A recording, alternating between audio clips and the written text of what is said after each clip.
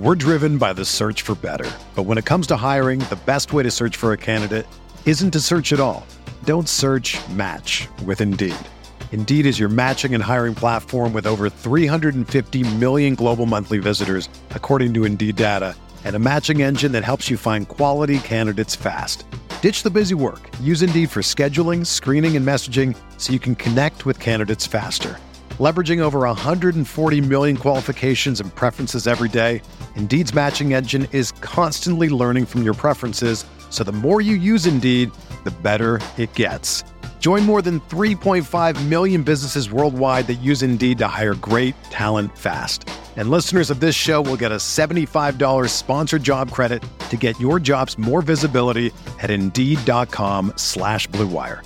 Just go to Indeed.com/Blue Wire right now and support our show by saying that you heard about Indeed on this podcast. That's Indeed.com/Blue Wire.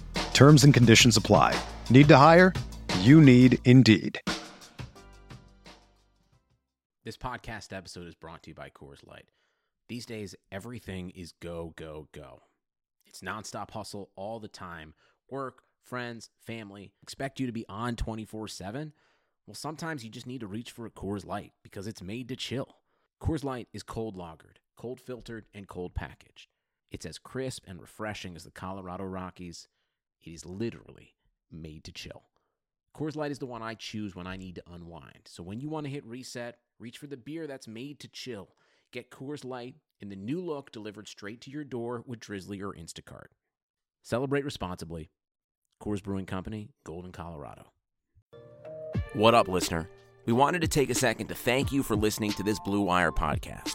Be sure to show your support to this pod by subscribing and dropping a 5-star review on iTunes, a follow on Spotify, or the appropriate DAP for any other platform you might be listening on. And if you're enjoying this show, chances are you'll like one of our 75 other sports podcasts. Find more shows you'll love at BlueWirePods.com. Thanks again for listening, and now back to your regularly scheduled podcast. Mahomes has the time, delivers perfectly downfield, touchdown! Patrick Mahomes with a rope. This one, Adams, touchdown! This time going deep for Beckham Jr. Did he catch it? He did! Hello everyone, welcome back to RotoViz Overtime on RotoViz Radio. My name is Colin Kelly. You can follow me on Twitter at Overtime Ireland. Unfortunately, Mr. Sean Siegel is under the weather this week and we want him to be 100% for the Super Bowl this coming weekend. I know he wants to cheer on the Chiefs, so we have him as questionable at the moment heading into the Super Bowl. So filling his shoes today, I'm very happy to say, is Mr. Neil Dutton. So I don't know, Neil, with everything that's going on across in the UK, if we can say it's a European edition or what we'll say, but it's from this side of the Atlantic Ocean, I think is a fair way to put it. So as always, make sure you're following Neil if you're not already on Twitter at ndutton13. Always a fun person to follow along there, doing some amazing work up on the RotoViz site, among other sites also. So Neil, thanks for jumping aboard, and I guess we'll start off with how are you doing? I'm very, very well. I'd like to think I'm the Ryan Tannehill stepping in for the Marcus Mariota, but I'm probably more like the Kyle Allen stepping in for the Cam Newton. With Sean not here. So it's been, every time somebody brings up something about Marcus Mariota, it really hurts my heart. I was all aboard that Marcus Mariota train, maybe 4 or 5 years ago. And I still think I'm right in terms of, in terms of managing the game. He's probably better than Jameis Winston, but in terms of scoring touchdowns, it has not worked out for Mr. Mariota. And, let's just leave it at that for Mariota, and we'll move along. As always, it's a big week coming up here, Neil. It's heading into Super Bowl Sunday. We are going to have a show coming out later in the week. I hadn't noticed. Yeah, we are going to have a show coming out later in the week where we're going to preview the Super Bowl. So we're going to not talk too much about it today, but we have a number of interesting topics, including looking at some of Neil's latest work up on the site that just came out shortly before we started recording this one. So we're going to jump straight into it and look a little bit at it. And at the end of the show, I know Neil is doing some stellar work on some of the prospects as well coming into the NFL draft. So we'll talk a little bit about them in the second half of the show. The first half of the show, we're going to kind of look a little bit at the QB potential merry-go-round and also a little bit of a look at the fallout from the San Diego Chargers from a dynasty perspective. So we'll start off, first of all, I guess we mentioned the Chargers, and I also mentioned the San Diego Chargers. I don't think I'll ever get out of that system, the LA Chargers, of course. Phil Rivers looks to be out in LA, and obviously you've done a piece we're going to mention in a moment about that. But from everything that you've seen so far, what's your expectations on Phil Rivers? It doesn't look like he wants to call it a day, but do you think we're going to see him pop up? Where would you think is a likely destination for this stand-up? Well, the one that everyone seems to be connecting the dots to is with the Tampa Bay Buccaneers, because he has moved as opposed to living, out of a suitcase in LA while the rest of his family are God knows where. They're probably the size of a small country by themselves anyway. The only issue I would have is that the one thing we know that Bruce Arians obviously loves veteran quarterbacks. You saw what he did with Carson Palmer a few years ago. The one major difference between Carson Palmer back then and Phil Rivers now is that whatever happened to Carson Palmer when he was at Oakland and whatever had happened before, Palmer's arm hadn't fallen off, whereas it looks like Phil Rivers' has. Now, obviously, I don't know. I do make mention of this in the piece I see on RotoViz about the dynasty fallout. I do make mention of the fact that I don't know what use a noodle-armed quarterback in a Bruce Arians offense would possibly be. Let's say last year, Rivers was, if you look at the bare face of it, he was quite productive. He had loads of yards. He had loads of attempts. He didn't have a lot of touchdowns, and he had too many interceptions. Now, I don't think Bruce Arians is going to want to go from a record-setting pace at interception throwing for someone who is merely adequate at throwing them. I think the James Winston experience might have put him off that, and he may be looking for something a bit more careful in the quarterback line.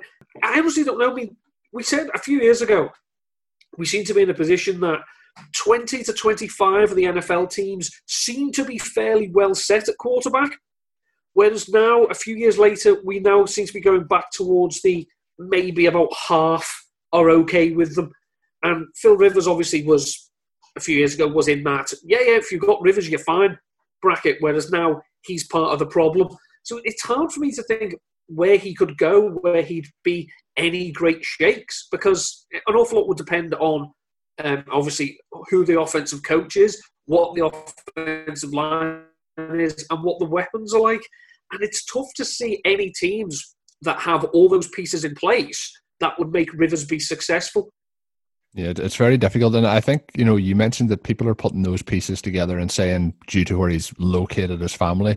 But I guess if you take them over to the East Coast, it opens you up to a huge amount of different NFL teams as well. So he has been traveling from San Diego up to LA, obviously. So we could see a situation where he continues to travel for the last year or two of his career. But you mentioned there the one concern you would have if he did end up in Tampa would be that arm strength, and it's just not there anymore for Rivers. So we'll see where Phil goes. He's always a very fun guy to watch, but it's going to be a difficult one to really decide. But one thing I do think is for sure, and we're going to, as we go through this, it'll continue, there's going to be a huge amount of fallout in terms of fantasy ramifications for skill positions, in terms of where somebody like Rivers ends up, where the next person I'm going to mention, who is Drew Brees, obviously the Pro Bowl last weekend, talk of him making a decision over the next couple of weeks. So let's hope he decides that he's going to continue to play. But the ramifications to, I know we say Michael Thomas is pretty much quarterback proof, but there's big ramifications around all these things. And then what do you think with Brees? I can't see him hanging them up at the moment. I think they're too close to getting to the Super Bowl the last 2 years. I would be shocked if he hung up the boots at this point. Yeah, I'd be shocked as well. I mean, the worry would be if last season, while he did miss some games, he was still, for the large part, he was still Drew Brees. He was ridiculously efficient. He was ridiculously accurate. The danger would be from what he is now to all of a sudden he turns into 2015 Peyton Manning, because we saw with Manning that when it goes, it just goes. And, we've seen in the past couple of seasons that as the season has gone on, Brees' arm strength hasn't looked the best. I'm not going to say the Saints are a dink and dunk offense. That's not fair. But the offense is in place for him to not to be selective about when he decides to go downfield. I would hate to think that he became someone who defenses didn't even have to bother guarding deep because he can't make the throw. But I'm with you. I mean, Brees wants to come back because I think it probably irks him that not only has he only won one Super Bowl, he's only been to one. And especially since probably around 2016 onwards, the Saints have been very, very competitive. They've been probably, among the leading teams in the NFC, and it's because the defense is meeting them halfway. So Breeze doesn't have to put up quote-unquote video game numbers. He still is, but he doesn't have to because they have been able to rely on the defense and the ground game. The problem with the Saints is that, as stupid as this sounds, if you take away Michael Thomas and Alvin Kamara, there's not an awful lot else. Well, yeah, but Michael Thomas is the best wide receiver in the NFL and Kamara is one of the best running backs, so I think a lot of teams would probably kill for that. And it seems that's what the New Orleans Saints are doing with regards to their second wide receiver. As opposed to actually investing in someone and bringing them on, they're just content to throw any Tom, Dick and Harry on the other side of Michael Thomas and then still just go, oh, do you know what, we'll just throw it to these two and maybe Jared Cook. So I'd like to think that maybe the Saints are conscious that every year, Breeze is going to be year to year now. There's no point giving him being ridiculously long-term about this, given his age. I would hope that they would decide this year to go all in and give him some serious help, either in the draft or free agency. Yeah, and people mightn't agree with this, but I see a lot of similarities between the Packers offense and defense and the Saints offense and defense, based on how you mentioned one running back, one wide receiver, and the star quarterback, and then the defense. I think like they've kind of tried to build the team around that way, and I think maybe that is the one piece that both those teams were missing. Something you mentioned there too is, the players like Peyton Manning and the arm strength completely falling off. I think we're in a situation now where quarterbacks obviously weren't getting to that age 40 season. Now we're seeing a lot of quarterbacks between the ages of kind of 37 and 40, and then Tom Brady, who's I think 42 at this point. But we're seeing those sort of situations where the body is going to decline, and it can be quite rapid when you get to that age. And it's just something that we aren't familiar with because we hadn't either seen quarterbacks play into that age or then them falling off quite as drastically as they have.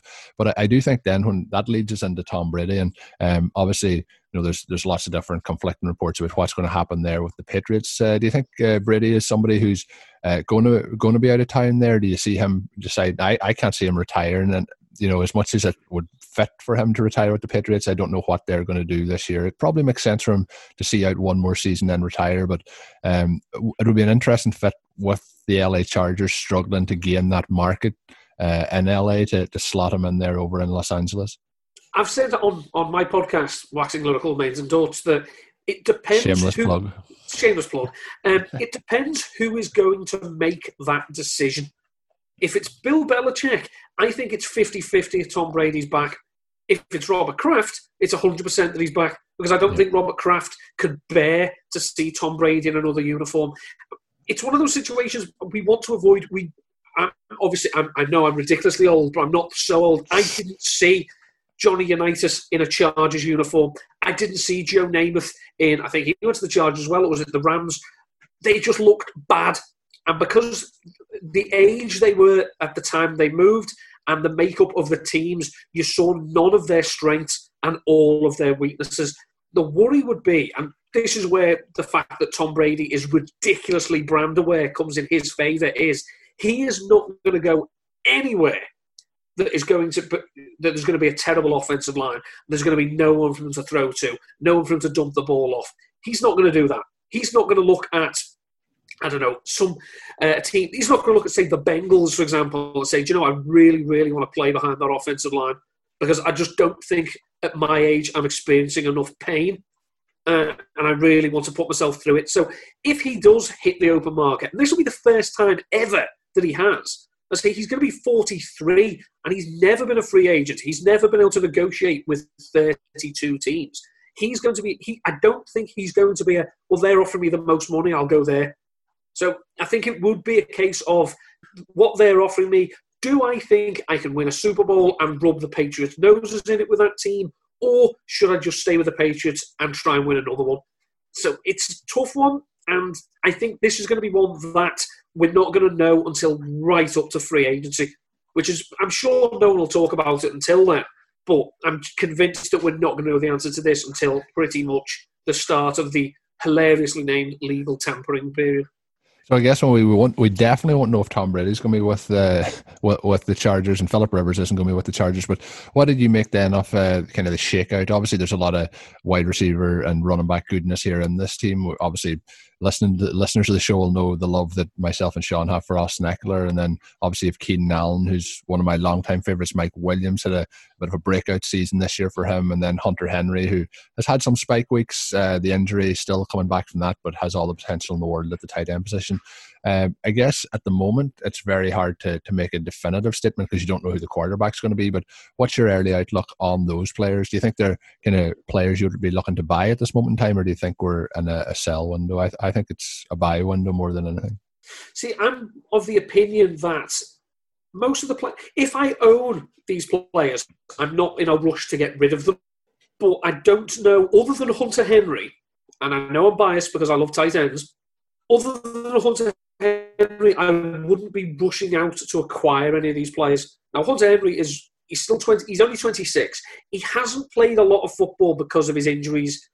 And speaking as an Eagles fan, obviously, I'm loath to use the phrase injury prone because these are not. I don't think they're all the same injury. I think he's just been incredibly unlucky with the injuries he has. Last year, you look at the numbers Hunter Henry put up in 12 games. I mean, he finished number 9 among all tight ends in receiving yards, number 10 in terms of receptions, and he was 8th in total touchdowns. In terms of PPR points per game, he was the tight end 8. He played 12 games, but this is obviously indicative of what a cesspit it is at the tight end in fantasy. But Hunter Henry was superb when he came in. And given that his age, he's of that age now that you don't want to be drafting rookie tight ends in your dynasty drafts. You want to be waiting 2, 3, 4 years until the person who does draft them gets bored. And that's when you swoop in and take them. The only other person Keenan Allen has been pretty much a lock for 1,100 yards and 6 touchdowns for the last 3 years. But he had that chemistry with Phil Rivers. I mean, he was the most targeted player in Phil Rivers' time in the NFL, other than Antonio Gates. So that's special company. Austin Ekeler has shown that if you want him to be a workhorse, he'll be the workhorse. In 4 games without Melvin Gordon last year, he averaged 27 PPR points per game, and that was with 14 rush attempts, and he was seeing 6 targets. When Melvin Gordon came back in, the rushing attempts went down to 6, but the targets stayed at around 6 to 7. And his PPR points per game were at 17. So he's shown that he can be what you want him to be. Do you want him to be the workhorse? He can do it. Do you want him to be a complementary piece of your offense? He can do that as well.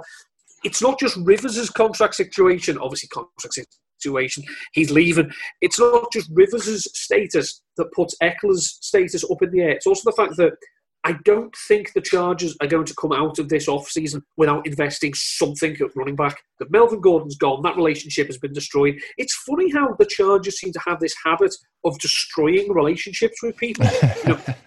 Phil Rivers, Melvin Gordon, the people of San Diego. It's a nice little run they're in. It's just a question of how many people they can piss off before everyone grows weary of them.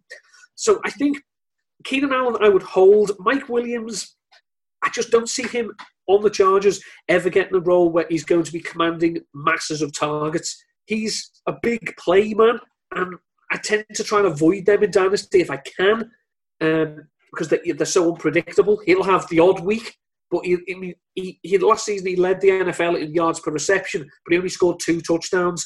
So I don't really know if he's getting 4 receptions a week for 80 yards. That's 8 points, 12 points. It's not really moving the needle in PPR formats, so certainly not going to do it in Dynasty. The Chargers players, I say, I would aggressively go out after Hunter Henry, and I might see what the Austin Ekeler owner in my league wants for him. But again, I'm not going to be too aggressive until you know what his role is actually going to be. Yeah, I think there's no doubt if Gordon goes, they're probably going to look through the draft or free agency to take somebody in. But I still think that could lead to a situation where Austin Ekeler is getting enough work, being that lead back to be able to, like, he's produced on small sample sizes. Sometimes he's actually produced on limited opportunities better than he has in full 20 carries per game or 20 touches per game roles. So I think it's going to be interesting to see what they do there. You mentioned Allen, like I've always loved Keenan Allen. I think he could be somebody who, when you look through the numbers of this year, in terms of receptions, second in the league, targets fifth in the league, receiving yards fifth in the league, drops down then in total touchdowns to 24 overall. I think Keenan Allen, as he gets older and people talk about dynasty and wide receivers, getting older in age, I think he could be somebody who people probably think he's had a poorer season last year than he did. And I probably think that then as he gets older, people might be starting to panic. I think he could be an interesting candidate, but it all depends then on what happens with the quarterback situation. But Mike Williams, I think, is an interesting one based on just his age. And I know you mentioned kind of that boom bust side, but if things do come together for him, like he's still quite a young wide receiver, I think that could happen. I think he could still be an interesting one. But as you mentioned, the one I would be looking to get here is Hunter Henry. I know you love tight ends both in the NFL and out of the NFL, but in terms of the actual player that Hunter Henry is, I think coming into this stage, I'm always looking for that kind of third, fourth year tight end. And I think he could be the one who this year really jumps into that top tier of kind of the top three tight ends that we have there at the moment. So I think it's going to be a very interesting offseason for the Chargers, but the quarterback situations around the league make it very murky. But again, that makes for a lot of value if you make those right choices around this time of the season. Speaking of making the right choices, I want to let you know, as always, about that loyal podcast listener discount. You can get to a RotoViz NFL Pass right now. It's available through the NFL Podcast homepage. That is rotoviz.com/podcast. Get ready for the 2020 season. Get ready for winning those championships next season and gain that unlimited access to all of our NFL content and tools, and be ready to make those big moves when you need to in your fantasy rosters. Gain that amazing value and also help support the podcast network. Once again, that is rotoviz.com/podcast. Get yourself a 10% discount to RotoViz NFL Pass.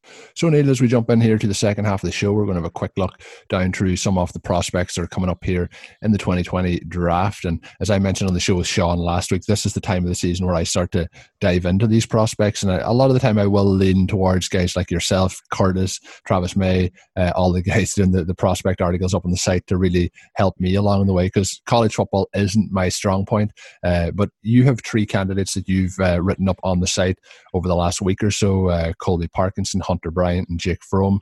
Out of those three guys, I'm going to ask you, which one of those are you most excited heading into the NFL, and what makes you want to try and get them that ideal landing spot and then get them onto your dynasty teams for 2020 and beyond? Well, it will shock you that it's a tight end, and it's Colby Parkinson. Colby Parkinson was one of the most highly sought after recruits coming out of high school. He was the number one tight end prospect in the nation, and the seventh, ranked by 24/7 Sports as the seventh best player in the whole of California. He had offers to go anywhere he wanted pretty much in college, but he wanted to stay home, and he went to Stanford. Now, if you want tight ends, there are a few schools you want to be looking at. One of them is Stanford, and the other one is the U. Both of them, and Iowa as well. Obviously, they've got George Kittle, and Noah Fant, and TJ Hawkinson. They're the three that you need to be keeping an eye out. If you see tight end draft prospect from that school, they're the ones whose eyes really should be open. I know what I've said about Dynasty. You don't want to be investing ridiculously early picks in them, but Parkinson is one of these players that I don't think he's going to be the first tight end taken. I don't think he's going to be in the first 2 or 3 taken. He probably is someone that we could be looking at like this year's George Kittle, in that very few people knew him. He wasn't a big part of the offense in college, but actually took to the NFL game quite well. He's not the one thing, major difference between Parkinson and Kittle is Parkinson isn't that great a blocker. He's 6'7", so obviously he's a very big man, but he could stand probably to put on a bit of weight. When he was last weighed, he only came in about 235 pounds. You'd think on that frame he could probably add a little bit more. He is strictly probably a receiving tight end, so he's a move tight end. He's not going to be used in the block. He's not going to be a big blocker, which is good because I've yet to play in a league that awards tight ends fantasy points for blocking, but it does mean that his chances of getting on the field are likely to be limited at first. He did average nearly 14 yards per reception in college. He did have a season with 7 receiving touchdowns, but he only ever had 48 receptions in one season. As I say, in my opinion, one of the best draft evaluators out there, Ben Solak, he says that he has true straight line explosiveness and long speed, unexpected of a titular tight end. So he's faster. Basically, I like to look at tight ends as like pocket battleships. They're smaller than anything bigger, and they're bigger than anything, they're faster than anything stronger, and they're stronger than anything faster.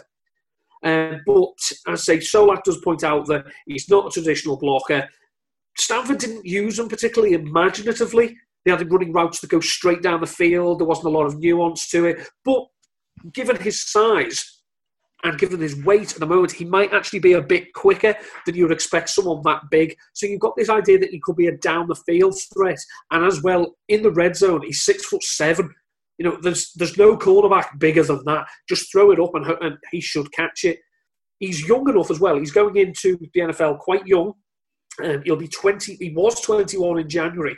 And one of our colleagues, Blair Andrews, has done a lot of work on the relationship between career fantasy production and the age of the rookie season. And for tight ends, it's that 21st year. If you're a rookie in your 21st year, you are seriously in danger of making some serious noise in terms of fantasy as you go on throughout your career. So he's not going to get called first day. He's probably not going to get called second day. But once the third day starts, we're going to start looking at teams, especially ones with creative head coaches. So I'm looking at, I'll be slightly generous, teams like the Chicago Bears, teams like the New Orleans Saints, teams that, they have a few weapons, but probably could do with more to see what they can do with someone like Parkinson, because he is going to be an actual matchup nightmare. I mean, God forbid he actually ends up on the Patriots. As we have seen in the past, they have done something with tight ends. And, last year they were an affront to me and my brand last year, the Patriots, with how much they disregarded the tight end position. So I don't think Parkinson's going to... If Parkinson's taken in the first round, I'd be stunned. But he is someone whose landing spot I will be watching with a great deal of interest. Yeah, it's always interesting too. I think sometimes, like we've seen last year, if the tight ends are going off the board in that first round, the hype can get a little bit too much. And I think maybe if somebody gets that back seat, it's a bit better. You mentioned the Patriots too. If you think of how important tight ends have been to that roster over the last, let's say, 8-9 years, it was just almost embarrassing the way it finished out this season. But we'll see what happens there. But I always talk about tight ends, and you mentioned the good work Blair has done in terms of the breakout age. Like, it is exceptional for any player to be going into the NFL at that age. What is your thoughts on... I always tend to try and get them in that kind of third, fourth year. I always think they drop in value after that first season, after that rookie draft. What's your thoughts? Do you think that there is still a huge advantage to be gained by taking them in the rookie drafts in terms of overall value to the position? I think it can depend. I mean, we've seen how people like JJ Zachariason, obviously at Number Fire, has done a great amount of work on how landing spot can be so important for running backs in rookie drafts. I'm not going to come even close to suggesting that it's the same with tight ends, but we have seen that teams that do tend to take tight ends early, especially in the last few years. I mean, the 2017 tight end class was absolutely phenomenal in theory, but you actually look what's happened since then. Evan Ingram was really good as a rookie, hasn't done too much since, hasn't been healthy. David Njoku spent most of this season either unfit or in Freddie Kitchens' bad books. And O.J. Howard was promising but couldn't stay healthy, and then when he could stay healthy, he landed on a Bruce Arians offense. So obviously these are people who, they were taken in the first round, you look and think, oh, great athletes, wonderful prospects, maybe they're worth taking early in rookie drafts. And now you might be looking 3 years down the line, trying to desperately to get something for them. So I think someone the likes of Colby Parkinson, who's not going to go early in the draft, it's just worthwhile just maybe looking at who drafts him and deciding maybe one of your later rookie draft picks, maybe investing in them, depending on what you've got at tight end. It's, as I say this in the article, if a quote-unquote football guy drafts Colby Parkinson, forget it, because he's not going to block, he's not going to stick his face in the proverbial fan, as it were, and, get down and dirty. So there's really no point, and there's a danger that if he doesn't get on the field, then he'll never get on the field, and by the time he gets his second chance, he'll have been forgotten about. So it can depend. We saw last year, I mean, if you drafted TJ Hockenson early in your rookie draft, after week 1 of 2019, you were probably giving yourself the pat on the back to end all pats on the back. But but then he didn't actually do anything for the rest of the year. And his numbers were slightly inflated by the fact that the Detroit Lions' first game of the season went into overtime. So he had more opportunities to catch the ball. We saw Noah Fant come on late in the season. Again, he was a first-round pick or early second. It is a case-by-case situation for me. But so landing spot is so important, especially in the modern NFL where we see the more creative minds know how to use tight ends, whereas the slightly more antiquated basically still want them out there blocking 80% of the time. So to finish up today's show on a tight end note, you mentioned 3 tight ends there, and Njoku, OJ Howard, and Evan Ingram. I think still it's quite clear that I think Evan Ingram would be a higher ranked player in most people's mind. If we look at the other two, then I think there's, you could say they're pretty close. If you go for Njoku and OJ Howard, who is the one that our listeners should be going out and trying to trade for this offseason, or should they be avoiding both of them? Well, if you can avoid both of them, I certainly would. But I think the best candidate to bounce back, I think, would be Njoku, because he's almost got... I know the new regime in Cleveland didn't draft him. The coach didn't. The general manager didn't. But he has a new situation. The slate is totally wiped clean. That offense, it didn't look good at times last year. It was a bit disjointed. They could try and establish the run. Baker Mayfield struggled for most of the season. I think that Kevin Stefanski, if he comes in, he wasn't a must-feed tight ends at all costs for the Minnesota Vikings, but he did use Kyle Rudolph and Irv Smith quite cleverly, especially in the red zone. David Njoku isn't just a red zone weapon. He averaged 11 yards after contact. 11 yards after the catch in college football, which I think is our friend Matt Kelly's favourite stat of all time. That 11 yards after the catch per reception in college he's a freakish athlete, and he's going to be one that I think people are probably they gorged themselves on the Browns last year, and now maybe there's going to be some value of those pieces this year. The post-hype sleeper breakout, and I think Njoku is a player like that. OJ Howard is stuck on a Bruce Arians offense, and for as much as people said, yeah, but he's never used a tight end, but he's never had one like this. Yeah, well, now he's had one like this, and we've seen what he does. Nothing. So I've got no interest in it. Don't worry, I'd still like to draft Mike Evans. I still want Chris Godwin. Tight ends, if Bruce Arians is there, no, I'm good. I'll take my chances with Njoku, thank you. Yeah, I think it would need to be a situation. I think I mentioned this a couple of weeks ago with Sean that Njoku would need to be cut for me to want to go and get him. I'd need to be on a different roster. But you mentioned, or not Njoku, sorry, OJ Howard. I apologize for that. But in terms of Njoku, the freakish nature of the athleticism there always is going to pique my interest a little bit. So interesting to see what happens with them moving forward. That's going to do it for today's edition of the show. I hope the listeners have enjoyed this one. I have to tip the hat to Mr. Dutton for jumping aboard the show. As I mentioned earlier in the show, you can follow him at ndutton13. Neil, anything coming out that you want to give a quick shout out to the listeners? I'll say I've got a few more draft prospects coming out on the Viz this week. I'll have one on, shocking, another tight end. This will be the John Mackey Award winner himself, Harrison Bryant. And also one about Jordan Love, who I think, given his deeds at the Senior Bowl last week, has probably solidified himself as a first-round pick. He's a quarterback from Utah State. And he'd probably be one of the first quarterbacks taken after Joe Burrow.